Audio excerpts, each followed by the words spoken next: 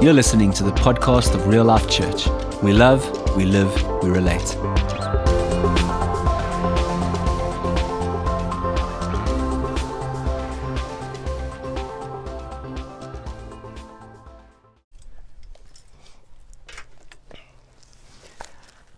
I spent some time during the past week meeting up with a whole lot of different pastors from around Greater Johannesburg and Natal.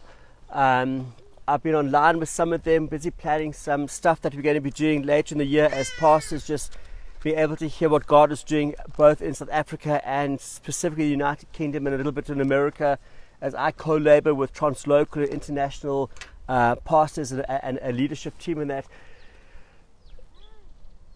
I think one of the greatest challenges is, and we're talking even with some friends over the weekend, that sometimes a pastor's job is exceptionally difficult and sometimes it's really easy. I think one of the challenges is you have one opportunity on a Sunday morning to share. And so you prepare and you put your hours in it. Most of this week I'm up at 4 o'clock in the morning preparing, and I'm not saying that because I set my alarm to come and I just wake up early. So then I prepare at 4 o'clock when there's nobody else around, and then I swim in the afternoon when everybody else is working, or I nip off to go and have a game of squash or something. So I'm not saying that because I devote like 40 hours a day to, I did low grade maths. I don't do 40 hours a day to preparing, but it's like, what can I share? What is going to be the best thing to be able to share on Sunday morning? What is going to be a nice word? What is going to be a comforting word? What is going to be well received? What is going to give me applause? What word can I share that when I leave, people go, "Oh, Stu, I feel so pampered. I feel so loved. I feel so blessed." And then I have a stronger cup of coffee and go, "Hey, footsack." I don't think I necessarily want a nice word. I want a God word. I want a powerful word. I want a transforming word. I want a word that's going to change. I can give milk to people for ages. And the sad thing about giving milk to babies, hey, Martin, Marlene up there, is that the longer you give him milk, the longer you tidy up dirty nappies. And as soon as you can get kids onto solids, the sooner you get over dirty nappies and a whole load of stuff. And the reality is most of my stuff that I deal with during the course of the week is from people who are consuming milk and still live in nappies. And for a season, that's okay. We're happy to understand that our kids are going to get out of diapers sooner rather than later. And we don't want to send our kids to school in diapers. I'd be hugely embarrassed if I sent Alexander to varsity in diapers. Why? He will never date, he will never marry, and he'll never procreate. He will never pass on to another generation if he's living in nappies. And eventually people will avoid him because he's living in nappies and it's way past his time to grow up and mature. And so this morning, I've got a nice word. That was my get out of jail. That was my get out of jail free card. That is the asterisk. Terms, conditions apply. That is when you come to me afterwards and say, "Stu, let's have a nice word next week." So fasten your seatbelts. Let's get out of nappies. Let's have a whole lot of fun and let's move on. This morning's message is entitled Unlearning Discipleship and a Religious Detox. I think somebody said in the premier this morning about being unreligious. I think the worst thing people can say to me is that you're religious. It just brings up so many negative connotations. Even if they say it in the most well-meaning way, I receive it through my lens of how much religion has hurt me, how much of religion has destroyed me, how much of religion has hurt and destroyed the people around me. And so I'm saying, "Oh Lord, give me a religious detox." And this morning I'm wanting to say we need to unlearn some of the things. So I'm going to start off to make it legal. Matthew 28:19. How many of you took your business cards last week? And how many of you actually given out a business card or done something with it? So we've thought about it. Lionel, you gave out half a business card. You don't know what you gave out 2. Hats off to you. You put my number on the back. That's why I keep getting numbers from that dodgy place in Boskrane. Yeah. So if you don't have business cards, get business cards from me afterwards, and then put your name on the back and go and give it to somebody during the course of the week. Matthew 28:19. Now that you've flicked to that part of your iPad, therefore go and make disciples of all nations, baptizing in the name of the Father and of the Son and of the Holy Spirit. How many of us know that when we get to follow Jesus, we get to learn about the most amazing things? When we get to follow Jesus, we get to grow in the most amazing things. And so we come to faith, we go, yes, from now on, it's all about learning, it's all about growing, it's all about maturing, and from now on, it's going to be absolutely amazing. And then we discover that sometime in our journey, it's all about unlearning a whole lot of things that we've learned. Sometimes it's just about unlearning bad habits. We can come to faith and we can understand our identity. And if you don't understand your identity, you're working on I don't know, 2-stroke without the stroke or something. I don't know. I'm not a petrolhead, so my examples come to naught. But you wanting to drive a Ferrari and you've got a sewing machine or a lawnmower under the hood. But sometimes we understand our identity and we understand this is how we live. But the reality is we just have old habits. I understand that I am powerful, but my old habits. And the thing with habits can be broken. And so we need to start to say, what are the habits? What are the things that I need to break? What are the things that I used to believe that I don't believe anymore? What are the religious detox that I need to go through and unlearn to be able to be all that I am? And discipleship is one of it. We look at the things we thought we knew and we realize that we don't have it right. And I've alluded to that so many times in the past. And the more I spend time with growing, maturing people who are flowing in the goodness and the identity and their authority of God, the more I realize that I have so much to learn. And I realize I have so much to unlearn. The more I navigate the mysteries of God, the more I realize that my nuances, my paradigms, my thinking has to shift. The more I understand God, the more I realize I don't understand God. And I get so frustrated because I want to put my God in a Tupperware. I think most of us want to put our God in a Tupperware and contain our God and package our God and put God in a packet in our pocket and then be able to take him with us when we go into a board meeting or into a school and just open the lunchbox where we need something. But the reality is we cannot and we will never be able to put God in a box, and we will never be able to understand all of him, because even when we get to heaven, we'll spend days and days and months and decades and centuries just falling before him, worshiping him in new ways. It'll never become stale and will never become obsolete. I'm tempted to say that the longer you've been in church, the more you need to unlearn. The more you've been in church, often the more you need a religious detox. But I'm not going to say that because I'm on camera. But the reality is that even those of us who are new to faith have to unlearn so many different things. Because why? Because we've heard all the rumor and the muttering and everything else, all our own experience. And we come into faith and we go, I'm going to put one toe in this water and then judge it. I'm going to put one toe in this water and see if they hurt me like the previous people hurt me. I'm going to put one foot in this water and see if they reject me when they really get to know me. I'm going to be cautious about coming into this family, because my experience is the more people get to know me, the more they judge me and they reject me.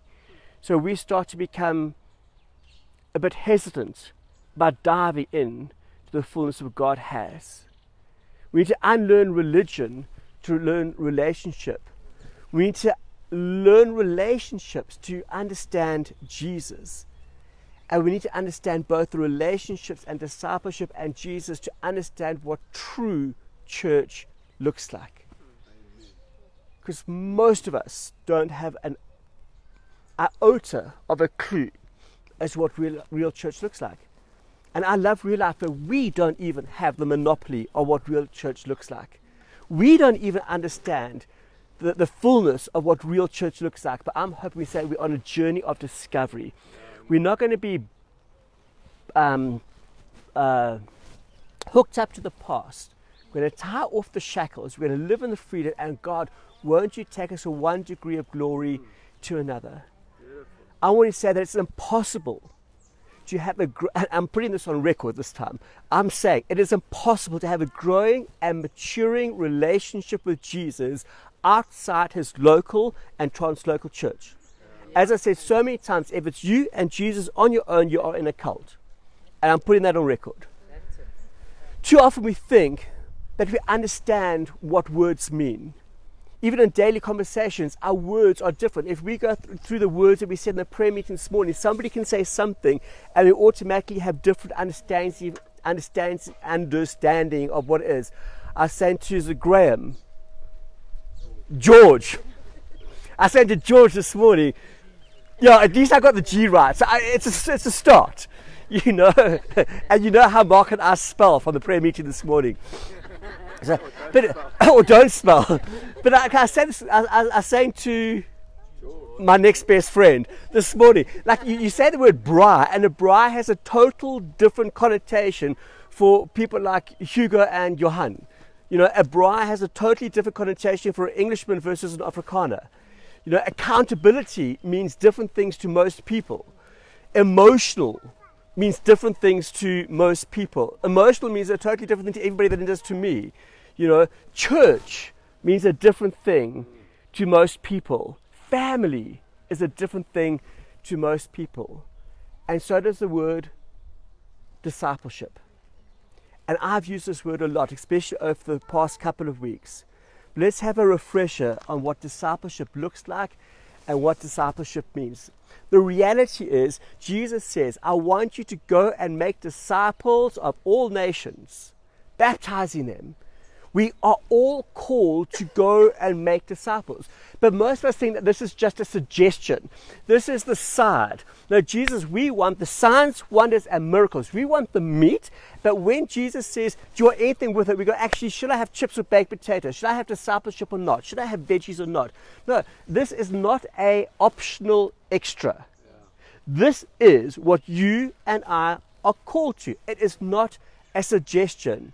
We are called to go and make disciples of all nations. So if we are called to go and make disciples, then we need to understand what discipleship is and what discipleship is not.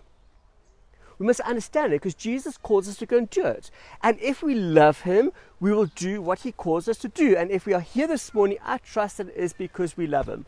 I just want to give a shout out to Emil. He was performing in Cape Town last night, got back from performing at 3 o'clock in the morning, had the Uber fetch him at 4 o'clock in the morning so he could get back here in time for church. Now, I'm not doing that to blow wind in his sails or anything else, but for me, there's something of a demonstration. For me, there's something of a discipleship when your colleagues and your crew and your everybody else tangibly see that getting to family events is important. And it makes no sense. And if Emil, I don't embarrass you, if Emil had said, well, Stu, I'm performing in Cape Town on Friday and Saturday night, I'm not going to be at church on Sunday morning, I would have gone, that's understandable. Wake up at 3 o'clock with the rest of the crew, get home in time for dinner on Sunday evening, and run Shemane bath. You know, but the crew and the team would not have had a revelation of the value of church, of family, and of commitment. It would have just been the same as any other weekend. And I would suggest that there are people now talking about there is somebody who believes in the value of community. There's somebody who believes that getting together requires a sacrifice. And therefore, there's a discipleship opportunity that manifests and takes root there. the more you love him, the more we do the things that he calls us to do. We are all called to make disciples. We are all called to be disciples. In Ephesians 2, 3, and 4, we hear Paul, and he talks about everyone needs to be built up. Everyone needs to be developed. Everybody needs to understand their gifts. You know, we can't expect people to understand and flow in their gifts unless we teach them and equip them and disciple them in how to use prophecy properly and not just as a band-aid to cover up things and make things look okay. Everybody gets to grow. We build our lives together. Why? Because in us, in your life and in my life, Jesus is building his house. And we can't deprive him of the things he needs to build his house that will bring him glory. So everyone gets to be a disciple and everyone gets to disciple. Everyone gets to give it and everyone gets to get it and to receive it and to give it away. Mark, won't you come up and just mention the illustration that Ryan told us about some stats? Yeah. So I'm not a mathematician, but I love and trust Ryan. So he shared with us on Friday night. He was just talking about, like, in the body of Christ, sometimes there's evangelists, and you would go out and potentially preach to like 100 people, 1,000 people, and a lot of people would get saved. But a very interesting statistic he mentioned, and in doing that, maybe millions would get saved.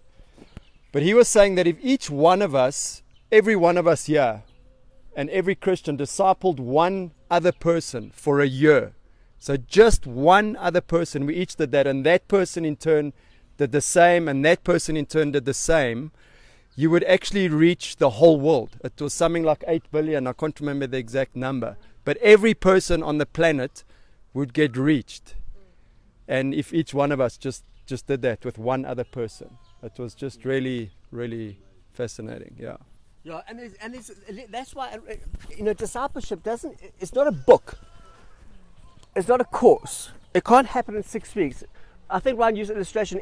If we led 1,000 people to the Lord every year for 35 years, I think he said every day, but we'd get 35 million. But if we did one person each a year, it would be the whole world in 30 years. And that's why relationship and proper discipleship is not just friendship. We all get to do it. In the beginning of the church, in Acts, when the church was forming, the church was really quite wild. You know, I think so many of us go, oh Lord, I wish I was part of the early church. The reality is, I don't wish I was part of the early church. If I'm really honest, I think the early church was one of the most difficult, frustrating, challenging, revolutionary, dangerous places to be.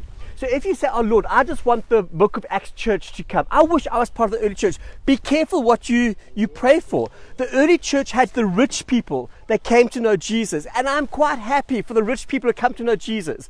But the early church also had the smelly fishermen who came to know Jesus. The people that when you raise your arms in worship, they go, oh Lord, I'm so glad to be outside and I'm upwind. You know, the church had all the smelly people that came. The church had the educated people that arrived, and all they wanted to do was debate you. And then they had the slaves who just wanted to eat your food and be first at tea and coffee afterwards. You know, so you had all these totally different people. The only thing I know is there were no vegans in the early church. I kind of guarantee there were the wealthy, there were the poor, they were the clean, they were the smear, they were educated, the non-educated. The only thing I really do think is there were no vegans in the early church. And I think I'm quite safe in being able to say that. So I had everybody except vegans in the early church. And so what if this was your home group? What if this was your discipleship group? Where you walked into your discipleship group on Tuesday nights or Wednesday nights, wherever you meet, and there were people that were not like you. They didn't talk like you, they didn't smell like you, they didn't even smell nice. They arrived empty-handed every week and ate all the food. The early church was complex. Do you think they struggled for unity? All go, oh Lord. In the early church days time, there was so much unity. It was so good. They just loved Jesus and loved one another, and they gave all their stuff away. No, only the rich people were giving their stuff away. The poor people weren't giving all this stuff away. They were just eating all the food, knocking over everything, and wanting more. And they didn't even have social grants in those days. And we think we want the early church, but we don't even want Sunday morning church in 2022. We don't even want home group, because the people don't look like me, don't eat like me, the coffee is not nice, the food's not nice, they're not my cup of tea, and so we tap out. The early church worked hard for unity. They strived for unity. If unity just doesn't fall on us, we get frustrated with it. The early church was not a few songs, a quick preach, and then coffee afterwards. It really wasn't. In Acts, they were devoted to prayer and to fellowship. And so often we think, even on my expense forms, I put fellowship whenever I go out for coffee with somebody. And the reality is probably that is more true, because sometimes my coffees are more fellowship than they are discipleship. Because fellowship is kind of like a charismatic bring and share. Discipleship is something far more intentional. Fellowship is fun. Discipleship is difficult. Discipleship takes discipline. But here fellowship meant that they worked things out together. Iron sharpened iron. They did what Jesus did. They did what Jesus called them to do. They were able to get together and say, who are we? What do we do together? How can we fight for unity? What is unity? What do we do with the homeless? What do we do with that educated person who won't keep quiet? Oh goodness, okay. What do we do with that irritating, charismatic, crazy fisherman who brought 3,000 people into faith last weekend, and now we've got to do something with them? His problem has now become my problem. Whereas for us, discipleship is often about whether we have a Americana or a skinny white. The early church was revolutionary. The early church was challenging. The early church was difficult. And in kingdom context, they devoted themselves to discipling one another and doing life together. We can barely do 2 hours together once a week. And the amazing thing is, they had no pastors. Sometimes pastors are the most intrusive people in discipleship, because we build towards ourselves. We want everybody to come through us. We want to stand up on a pulpit or a podium. We want to look good, and that's not discipleship.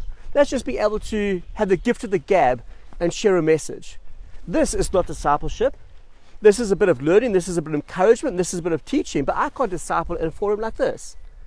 Discipleship has to be getting to know one another, doing life together, debating together. The early church didn't even have Amazon, whereas nowadays we can go one click and we know how to do church together. With Amazon or Takealot, one click, and the next day a book arrives on how to do true discipleship. But they lived together. They discussed what it was like to walk with Jesus together. I'd propose that in order to understand discipleship today, we need to spend more time devoted to Jesus and what Jesus' life looked like. Discipleship is being with people. Discipleship happens in and outside of local church. But being with people is how and the what and the way that Jesus did it. There's a difference between discipleship and friendship. I can have lots of friends. I can disciple few if I do it properly. There's a difference between discipleship and fellowship. There's a difference between discipleship and just having a second flat white. And so I want to take an illustration and try and talk about discipleship around that. I want to look at Zacchaeus. Zacchaeus was a very little man, and a very little man was he climbed up into the sycamore tree for a savior. He wanted to see. And the reality is, we all know the story about Zacchaeus. In Luke 19, Jesus entered Jericho, made his way through the town. There he met a man named Zacchaeus. He was a chief tax collector in the region, and he had become very rich. He tried to get a look at Jesus, but he was too short to see over the crowd. So he ran ahead, climbed a sycamore tree beside the road, for Jesus was going to pass that way. When Jesus came by, he looked up into the tree and called, "Zacchaeus, I'm coming to your house for tea." He said, "Zacchaeus, come down. I must come to your home today." Zacchaeus quickly came down and took Jesus to his house in great excitement and joy. But the people were displeased. "He has gone to the guest of the notorious sinner and scoundrel," they grumbled. Meanwhile, Zacchaeus stood before the Lord and said, "I'll give half my wealth to the poor. Lord, if I've cheated people out of the taxes, I will give them 4 times as much." Jesus responded, "Salvation has come to the house today, for this man has shown himself to be a true son of Abraham, for the Son of Man who came to seek and save those who were lost." And so there's some interesting points here that I'm wanting to dish out and ask you to meditate and to chew on them. There's a number of conversations going in here, and they don't all tie up really together. And so I'm going to go through some of them. The first one, there was the crowd. The crowd were mutterers. They were grumblers.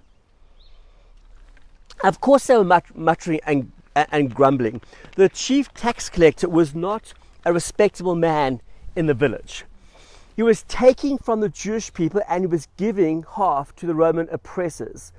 He was the opposite of Robin Hood, no matter even if you stay in Sherwood Forest. He wasn't Robin Hood.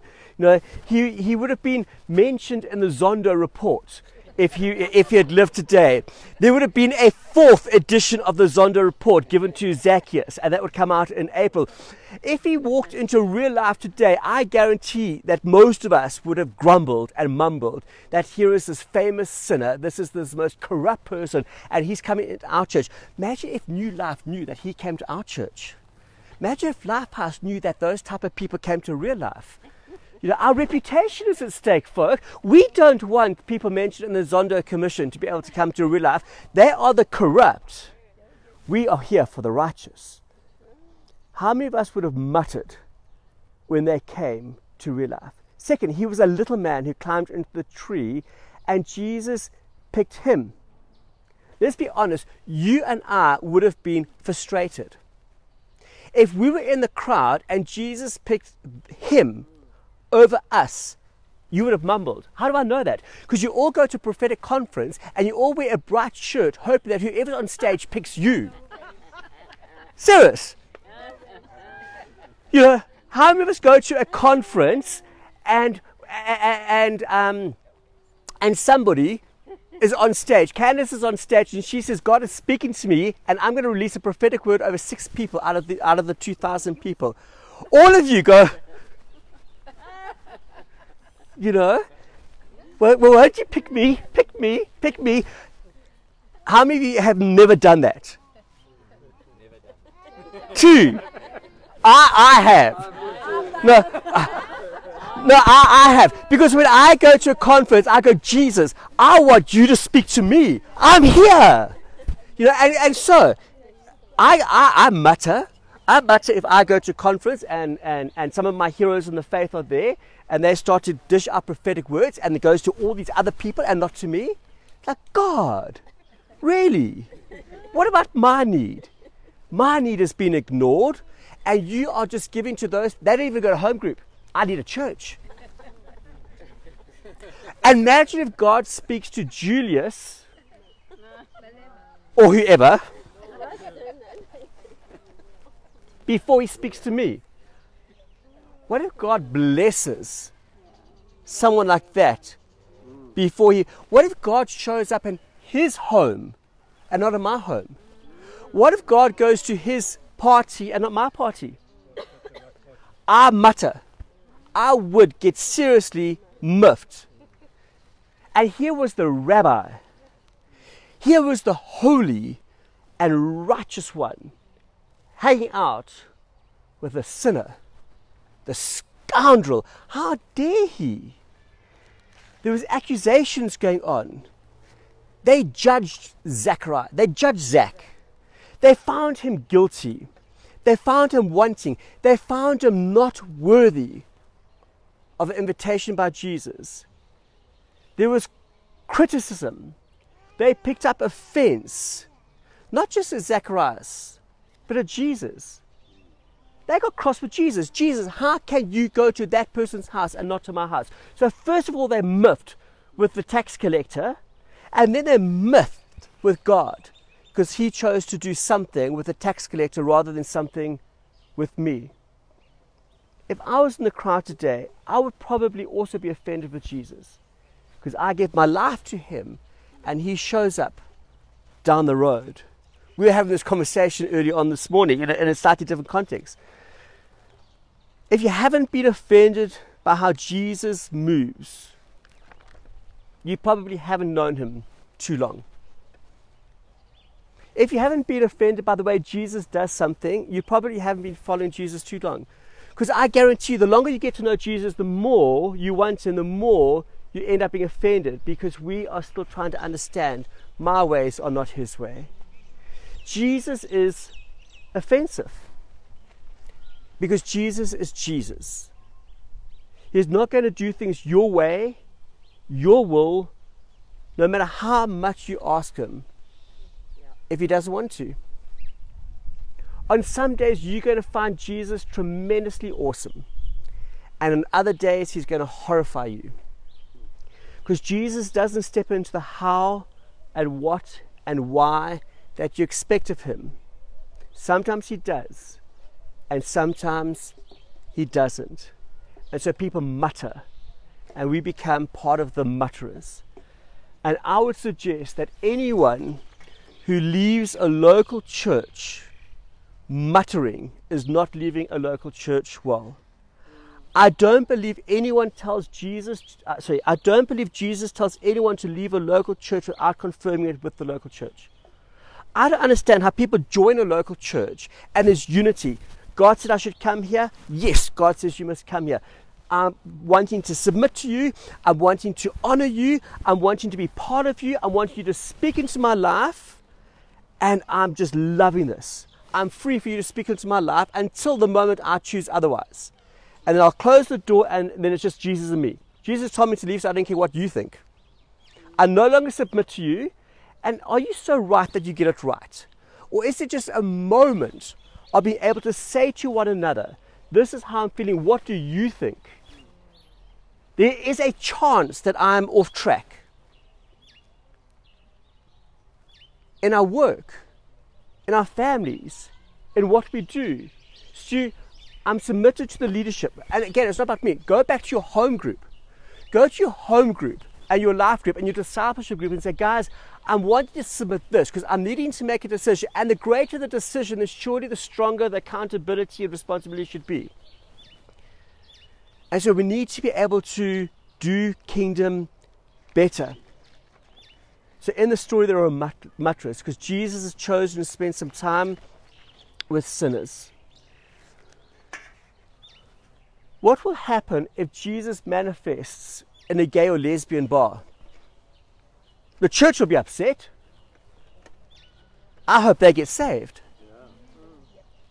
But discipleship needs to change. We need to start to rethink how we do discipleship. It's not about Jesus turning up on a Sunday morning. If Jesus arrives at a place that we are unhappy with, we'll freak out.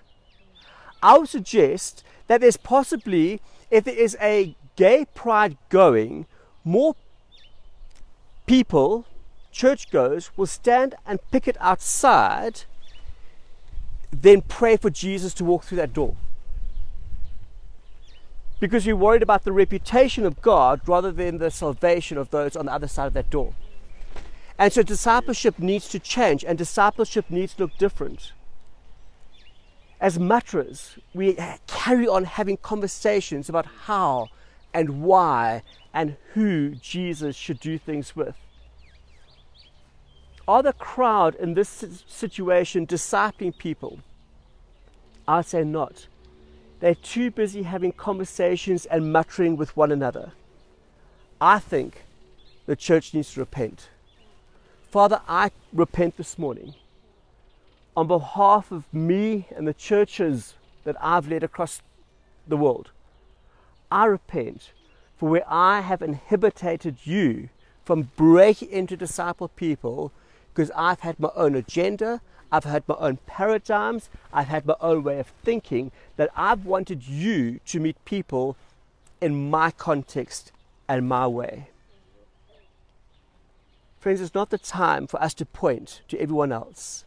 It's time for us to have the conversations with those who are different to us.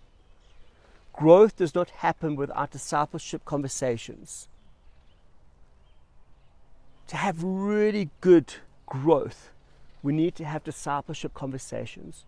What's Jesus doing in your life? What are you overcoming at the moment? What are you celebrating at the moment? How are your finances at the moment? How is your work situation at the moment? I get to understand what happens in Martin's work because Martin spends time with me. I get to be able to say to him what's happening with that person in that situation, that team person. I can pray into a change of staff in Martin's work and his realm of influence because we are choosing to get to know one another and get to know one another behind the scenes. Thirdly, there are those who in the story are not talking at all. Those on the outside looking in. I think the church has been socially distancing themselves long before COVID ever happened. We must stop blaming COVID because we don't for not getting together often enough. The church has been socially distancing from their responsibility and mandate of making disciples of all nations long before COVID gave the church an excuse not to get together. I'm guilty of this. If conversations become emotional, if conversations become complicated, I segue. I tap out, I offer somebody a coffee, I run to the coffee counter and I segue, go and speak to Alison.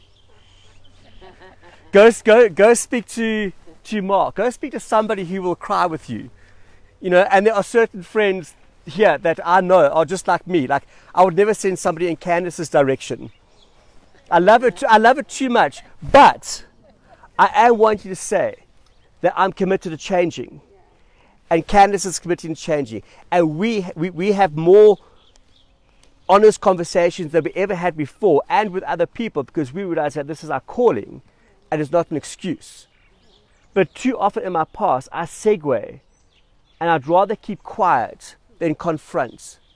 I'd rather hide than disciple. And there are people who don't mutter and people who don't say anything, but their silence speaks volumes. And this is not the way that Jesus had it. I'm going to start to land and I'll carry on a bit later. But Zacchaeus, another conversation that's going on in this story. I want to meet Zach one day. Is Tracy here or is she up at the top? She's up at the top. I think Tracy would love to meet Zacchaeus one day. You know, I'm glad that Jesus brought him in because now I know he's in heaven, so I get to meet him and have a cup of tea with him one day, and we don't even have to climb trees in heaven. I'd love to be able to spend time with the solo rebel, the scoundrel in the village, the sinner desperate enough to climb a tree. I think some of us need to be willing to climb trees to have an encounter with Jesus, rather than ask Jesus to rock up at Motherland for a skinny white or something. Some of us need to, I want to look Zacchaeus in the eye and go, hey dude, I want to hang out with you. You were a rascal, you were a rebel, and you've hunted Jesus out. And out of all the people in your village, he chose to come to your house for tea. What did that really feel like? I know a couple of people who've named their children, I don't know, but their children are called Zach. And I don't know whether they're Zacchaeus or Zachariah. You know, I kind of think that they are probably called Zachariah than Zacchaeus. You know, the call out one and something really nice. I don't know how many people name their children Zach because it's Zacchaeus. You were the sinner scoundrel, you know. The people are muttering, judging, criticizing, and then Zach has an encounter with Jesus. And he has this encounter with Jesus, and then he does what I think most believers do after an encounter with Jesus. We do the exact same thing. I want to get it right. I want to look better. I'm going to give stuff away. I'm going to look good on the outside, not necessarily change on the inside. Why? Because I want to fit in now. So I'm going to tell everybody how good I had encountered Jesus, and I am now a changed man. I'm giving to the poor. I'm going to tell you how much money I'm giving to the poor so that you all know about it. I want you all to talk about how much I'm giving away, how good I am, how great I look. Jesus kicks down the door to identity and belonging, and Zacchaeus runs through that same door into works and performance. Zacchaeus would fit into the church today. He would look good. He'd arrive here. He'd give money to the outreach program. He would look the part. We would celebrate Zacchaeus walking in the door if he gave money to the outreach program. Yeah, he would save us on some taxes as well. We want to hear the great stories. We want to hear the destination. We want to hear the conclusion. This man was a scoundrel, and look how much money he is giving. Look how good he looks. Because you want to fast forward to the conclusions, as I said last week and the week before. But the reality is, in the discipleship process, between coming down from the tree and fulfilling all that he's supposed to be, regardless of what he looks like on the outside, there is a messy journey. There's a messy journey with going from diapers to jeans, or from milk to solids, or however you want to look at it. Zacchaeus was trying to fit in the only way he knew how. Now, Zacchaeus wasn't an idiot. He was a clever man. He was a chief tax collector. He knew that if I wanted to be embraced by this community, I know what I need to look like. I know the part I need to play. And he played it well. He announces to everybody, I've changed on the outside. How many people in churches spend their whole lives wanting to look good, wanting to be received and belonging into a community because of their appearance and how things look? But friends, that's not discipleship. It's not the conversation that Jesus wants to have with Zacchaeus, and it's not the conversation he wants us to have with one another. It's an encounter with Jesus that changes on the outside, on the inside. And that is discipleship. It's kingdom identity. That is what we're looking for. It's not what I'm looking for in the people I disciple, and it's not what I look for in the people who disciple me. I want real life. I want my real king, and I want his kingdom. I can never be good enough for everyone. I can try hard, and I can keep up the pretense for a while. People get frustrated when I let them down, when I don't remember their birthdays. People get frustrated when they perceive my messages, or they don't get an invitation to something that they thought they'd get an invitation for. I can keep up the appearance for only so long, but at some stage the facade will crack, and what's inside will come out. My frustration is that for a long time the church, by and large, has been focused on the external. What people look like, how people behave, rather than belonging, and belonging first to his kingdom. Friends, if you're strong-willed, you can make good choices. And if you're really strong-willed, you can keep up the facade for a long time and maintain those good choices. But only for a while. There's got to be a better way of doing discipleship. Walking through the muttering, the murmuring, the facade, having to look good, having to have all of our stuff together. There's something better. There's something more real. There's a reason why Jesus is called the way, the truth, and the life. Because if we want to have the conversations that land in the arena of good discipleship, we need to change our muttering. We need to change the facade and the pretense. And we need to change our desire to have it our way rather than his way. Friends, we need to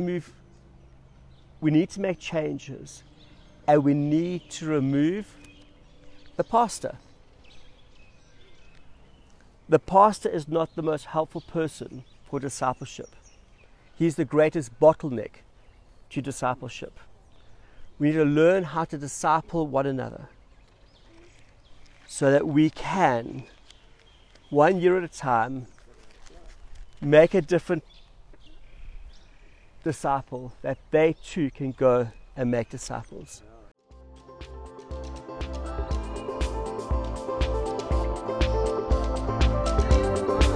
Thank you for listening.